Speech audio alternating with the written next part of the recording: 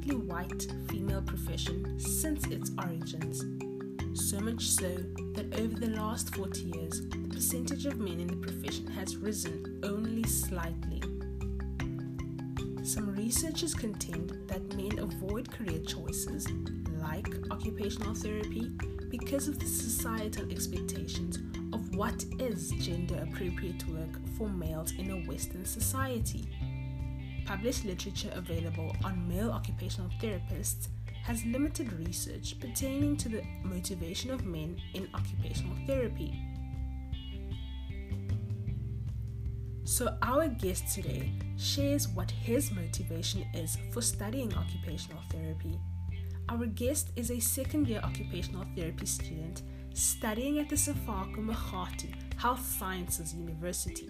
He is also the OTASA-S, also known as the Occupational Therapy Association of South Africa Students, SMU branch chairperson.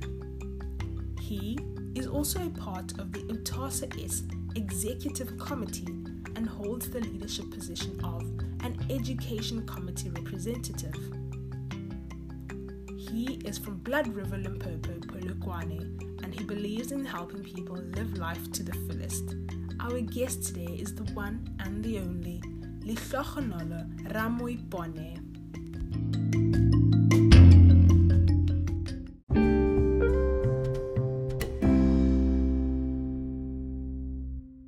Hi everyone, I hope you're doing very well. I'm a young man who is passionate about helping people to be independent and do things up to their optimal level. And I'm also a student activist, which is more interested into student politics.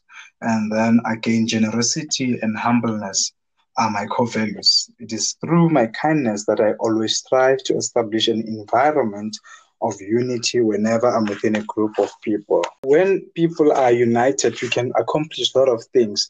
There is power in unity. If me and someone, we are united, we obviously will support each other's dream, will support each other's vision. So I believe unity, through unity, we can achieve a lot of things. In fact, yes. To take us back, what events from your childhood would you say have molded you to be the man you are today? Oh, okay. For me to be where I am or the man I am today is because of the support I got from the family. Obviously, I was raised by a grandmother and my uncle and grandfather. And then my mom was at school by then. And then they helped me. They took me to church, in fact. That's where we grew. They taught me the word of God, do this and that, through the word of God. Everything which I do, they will tell you that it must be in parallel with the word of God. It must go together with the word of God. That's how I grew. That's what molded me to be who I am today.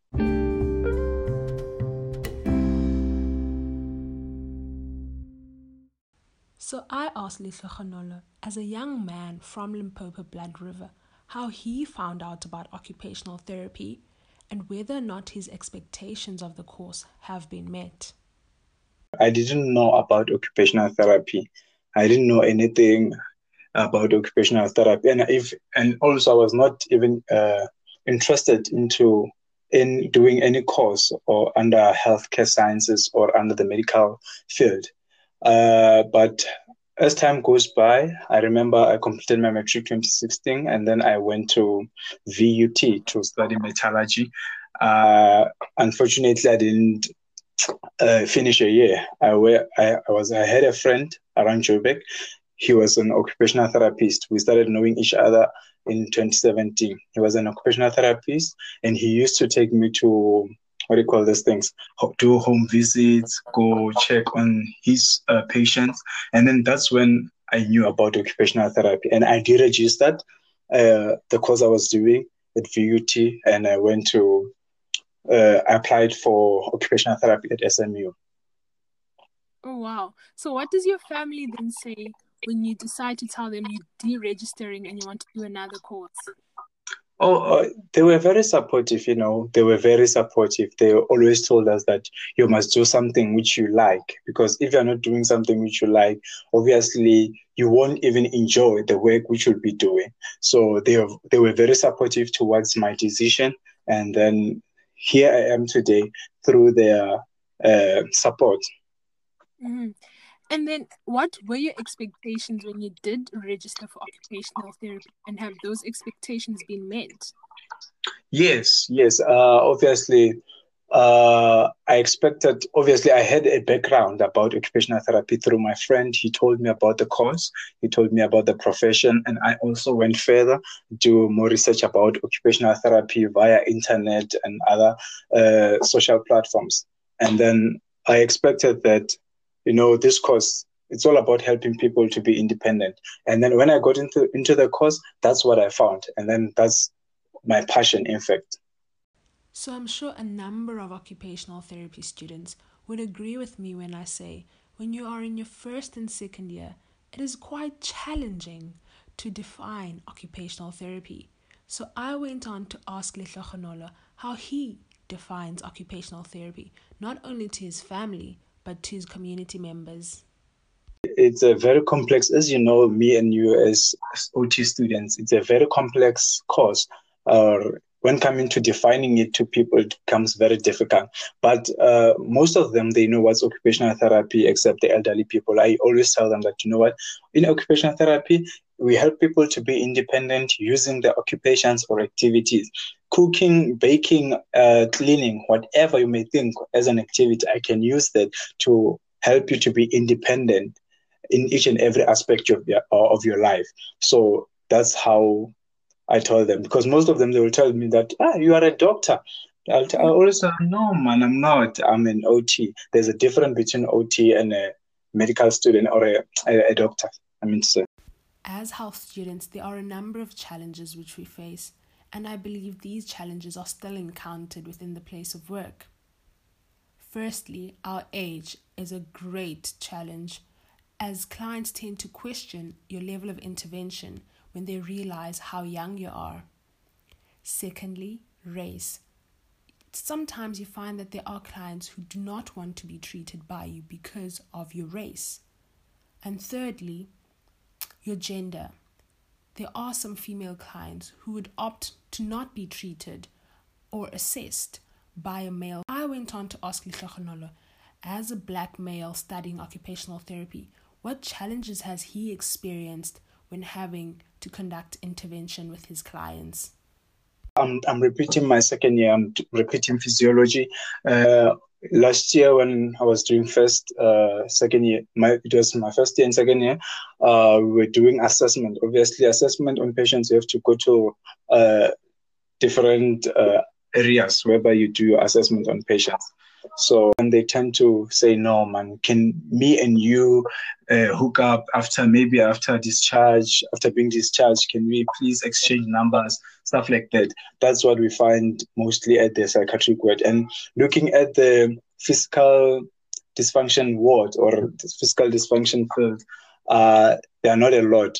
Just that obviously, even when you assess a lady, a female client, I mean to say, you just have to make your story straight. Tell them that, okay, this is my role. I'm going to do this and this. And if you touch that person, you just make that clear to them, and then you continue with your assessment.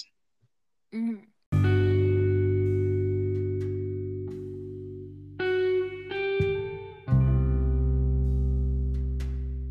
So in this segment, Lehlogonolo speaks to the stigma which he faces studying into what is considered to be a feminine profession. He also explains why this stigma has not deterred him from studying occupational therapy. Looked, as you know, I'm the chairperson of under education, OTASA's under education rep. I'm their chairperson. I've looked into the specs of different universities.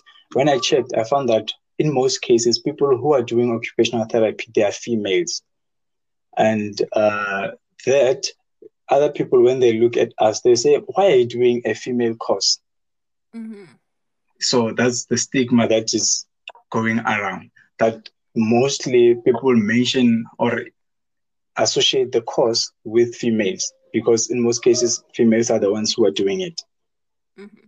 So then why didn't you choose maybe a more, what we would say, a masculine profession?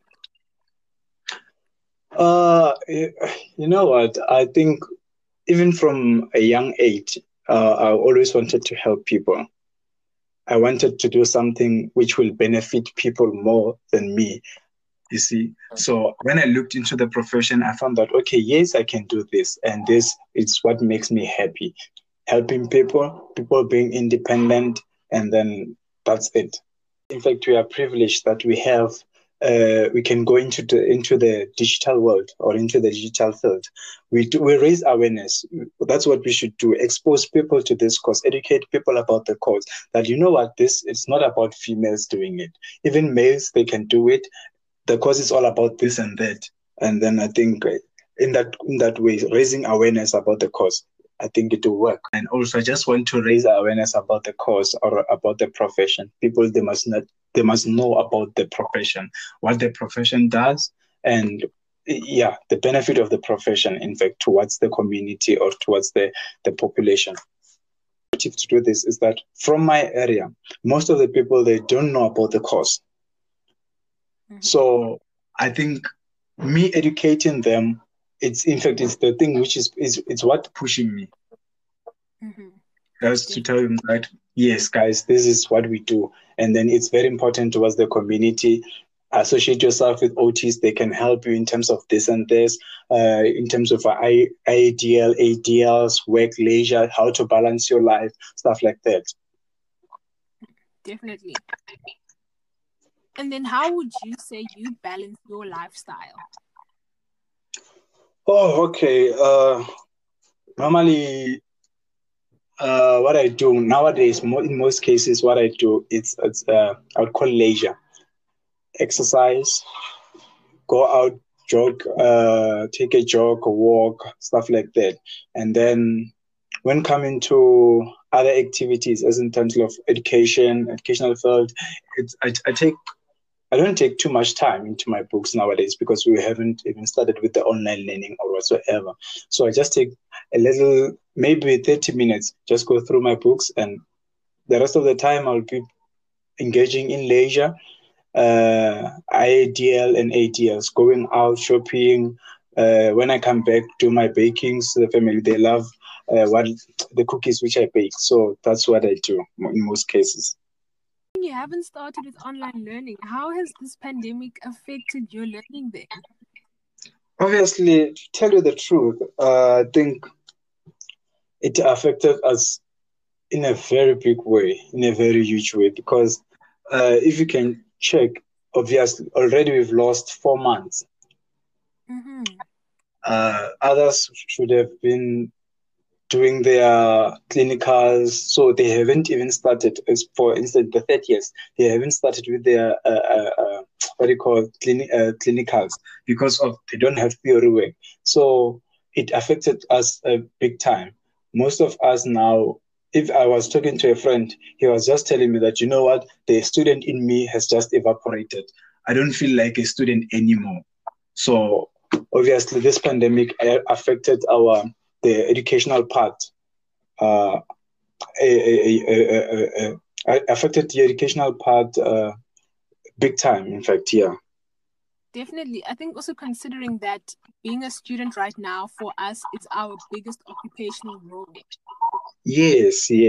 And also it's going to be a problem for you to adjust to go back to being a student. It's not going to be easy. Definitely. So what are you doing to ensure that, I know you said you maybe look at your books every 30 minutes to an hour, but what else are you doing to make sure you don't lose out on, that learning energy that you have? Oh, YouTube, go to YouTube, watch videos, read about occupational therapy. That's what I do.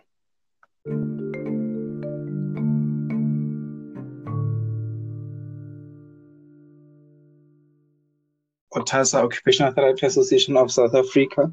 This is the official voice for OTs in South Africa. And its main goal is to further the practice of occupational therapy and represent the profession.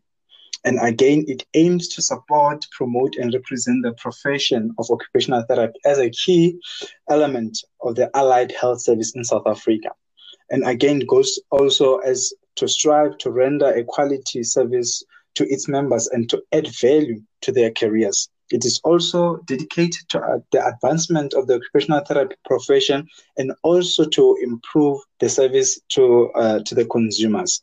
That's what OTASA is. Mm-hmm. So then you are an executive member within OTASA Students. Yes. What is your role? Well, okay. As you all know, I'm under the education committee. I'm representing the education committee. Obviously, my role as an ESCO member under education is to raise awareness about occupational therapy, do everything which is related to whatever role which is related to education under OT or OTASA's ESCO is referred to me. Raise awareness about occupational therapy, encourage students to participate into a lot of research, in fact, our role is just to promote academic excellence. I would put it in that way. Back in the 90s, most of our parents or our brothers, they were just going to school and then they tell them that, you know what, this is what you must do. They never had an opinion or anything to say about whatever. They never engaged about matters. They tell them that you do this, and if you don't do this, you must leave. You can excuse us. So we as student activists, we are there to engage with the management, engage with various departments on behalf of the students, I'd say, yeah. So then how does this influence your relationship with the students and I think your lecturers? Oh, it's sometimes you find yourself being caught between a rock and a hard surface. You find yourself being caught in a dilemma whereby at some point the lecturers will tell you this. As I was a class rep for 2 years, first and my second year, the lecturer will tell you that, you know what, this you have to decide on what to do. I am a lecturer. I've been given this instruction. What must we do to cater for students? And in that time, you don't have time to consult students or whatever. And then when you take that message, obviously you've already decided on what the lecturers can do. When you take the message to the student, some will say, you know what, those ones who are trying to be difficult, no, we are not in agreement with that. We never agree to that. Hey, you are sleeping with management under the same blanket. In fact, you're not for us, you're for management. So you get such insults from students at times. And then how do you calm those waters down, to get the students back under your wing? Obviously, Kanya, I'm that person who I'll listen to you. I'll listen to what you say. And after that, I'll tell you, are you finished? Yes. Then obviously we have a problem. I'll tell you that we have a problem. So how do we fix it? Because us complaining about the problem won't help. It's already done. So how can we fix it? We should come or implement ways in which we can fix the problem. That's how I deal with situation in most of the cases. Definitely. So on one of your statuses, you said that you're quite shy. So then how is it that every year you find yourself in these leadership positions? I think when I'm around people whom I know, I'm that active person, you see. But if I just came into an environment and I don't know people, I'm just reserving myself. I would say I'm shy, yes, to such people. But if I know you, you'll see the other Lehlogonolo who's bubbly, who's active, all those things. Yes. Mm-hmm. Would you say that being shy can hold someone back from opportunities? Yes, because obviously you won't be able to voice out some other things. You can have ideas, but you voicing them out is going to be a problem. So, but what I do for myself is that if I see an opportunity, even if I'm around people whom I don't know, I'll try to voice out my opinion. That's how I do my things. That's how I am. Mm-hmm.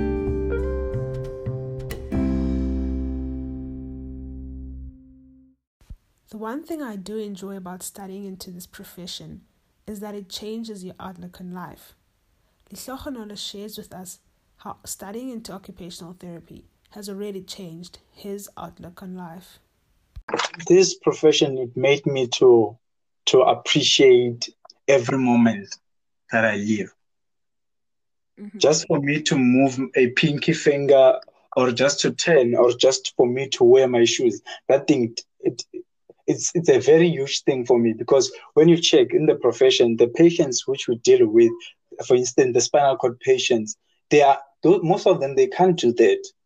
So this profession made me, you know what, just have to appreciate every moment of your life in this world, because most of the people, they can't do that. Most of them, they are willing to do that, but they can't due to other conditions. So you are still able to do such things. So why don't you be grateful and then continue living your life up to the fullest? Definitely. And that is what our profession speaks to, living life to the To the fullest. fullest. Yes, yes. So what impact would you, Lehlogonolo, want to leave within this profession? Obviously, my dream is to see myself having a center around the community which I come from, because most of the people there, we find that they have CPs. The kids, they have CPs. They just put them behind the doors. They don't want the community. They don't want them to associate. They are taking that social role out of them. So just want to build a center which will accommodate such people, such kids with autism, such kids with CPs. You see, those are some of the things which I want to do, leave a mark. So, in our curriculum, we always find articles that speak to the stigma in rural areas. So, for example, they'll say a child with cerebral palsy was bewitched. Do you find that that's the case in your community?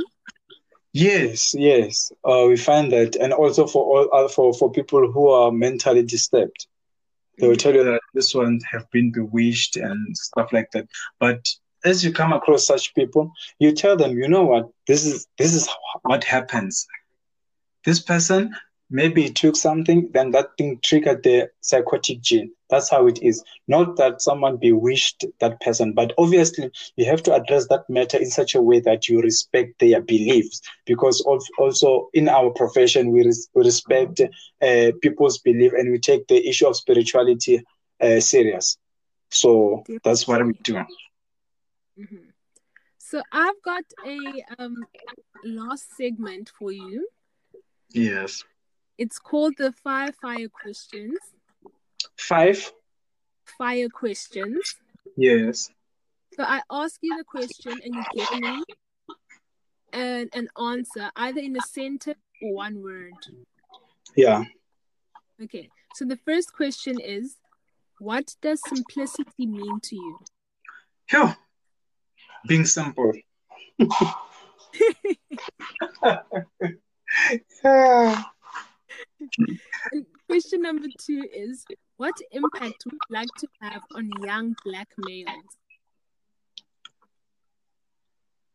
Teach them to be responsible men.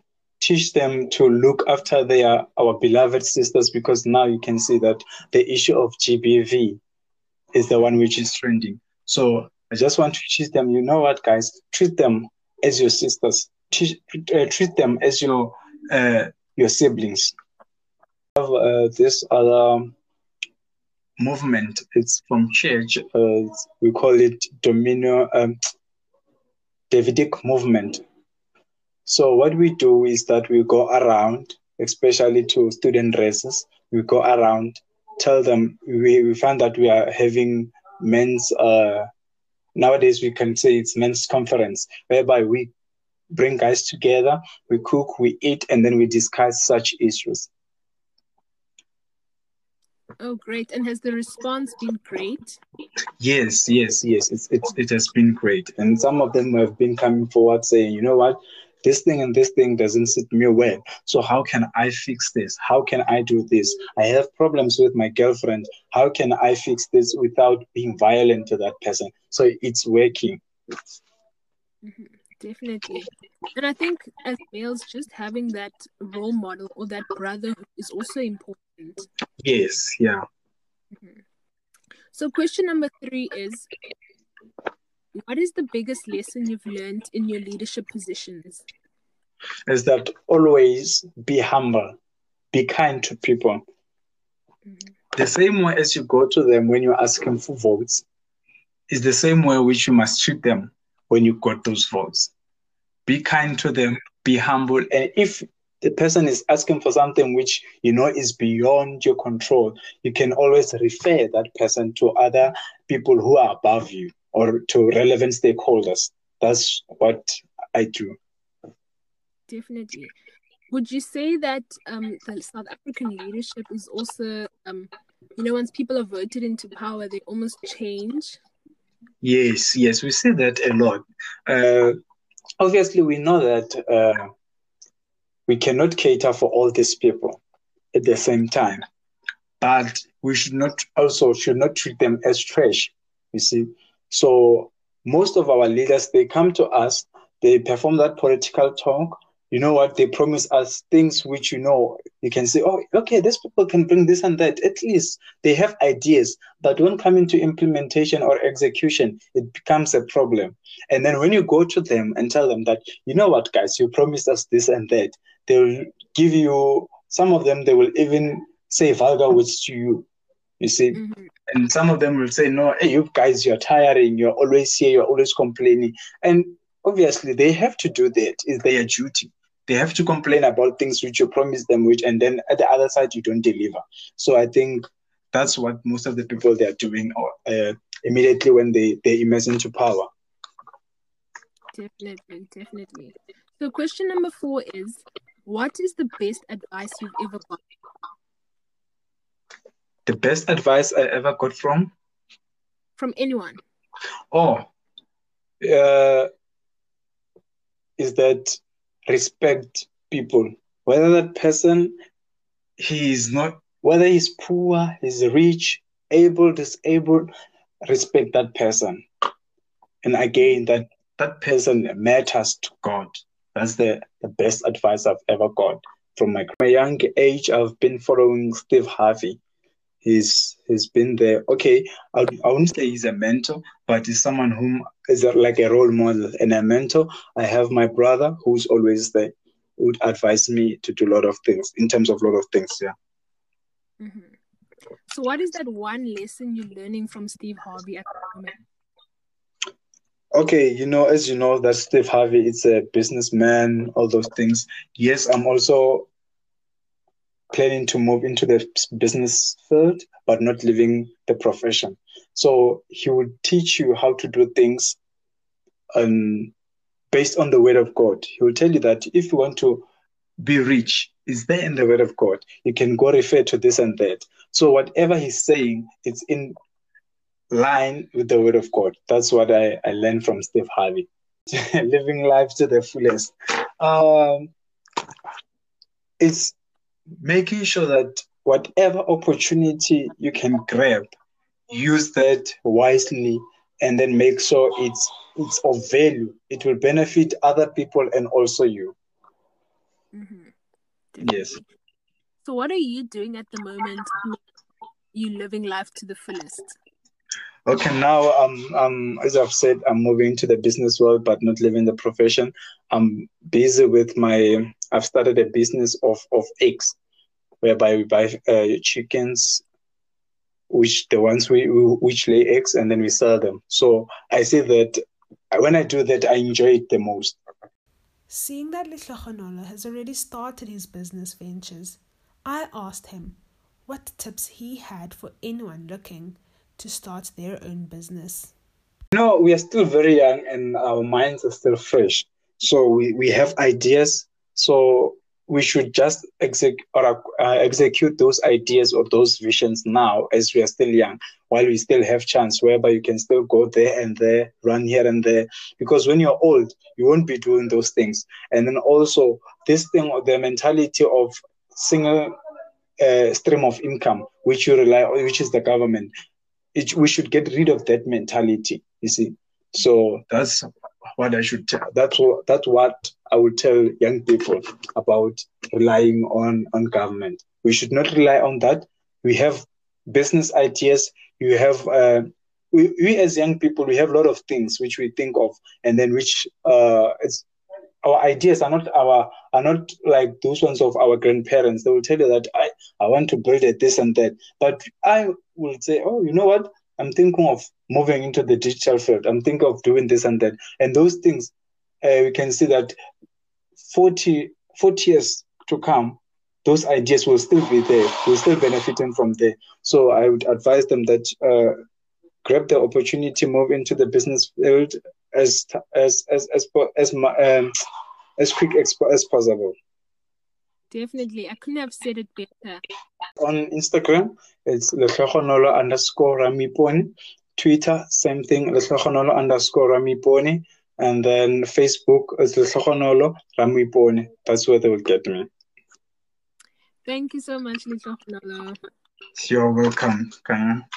We would love to continue this conversation, so do tag us on our social media platforms at The Adventures of OT on Instagram and at Casey Fords on Facebook. And finally, do share and follow if you enjoy this podcast.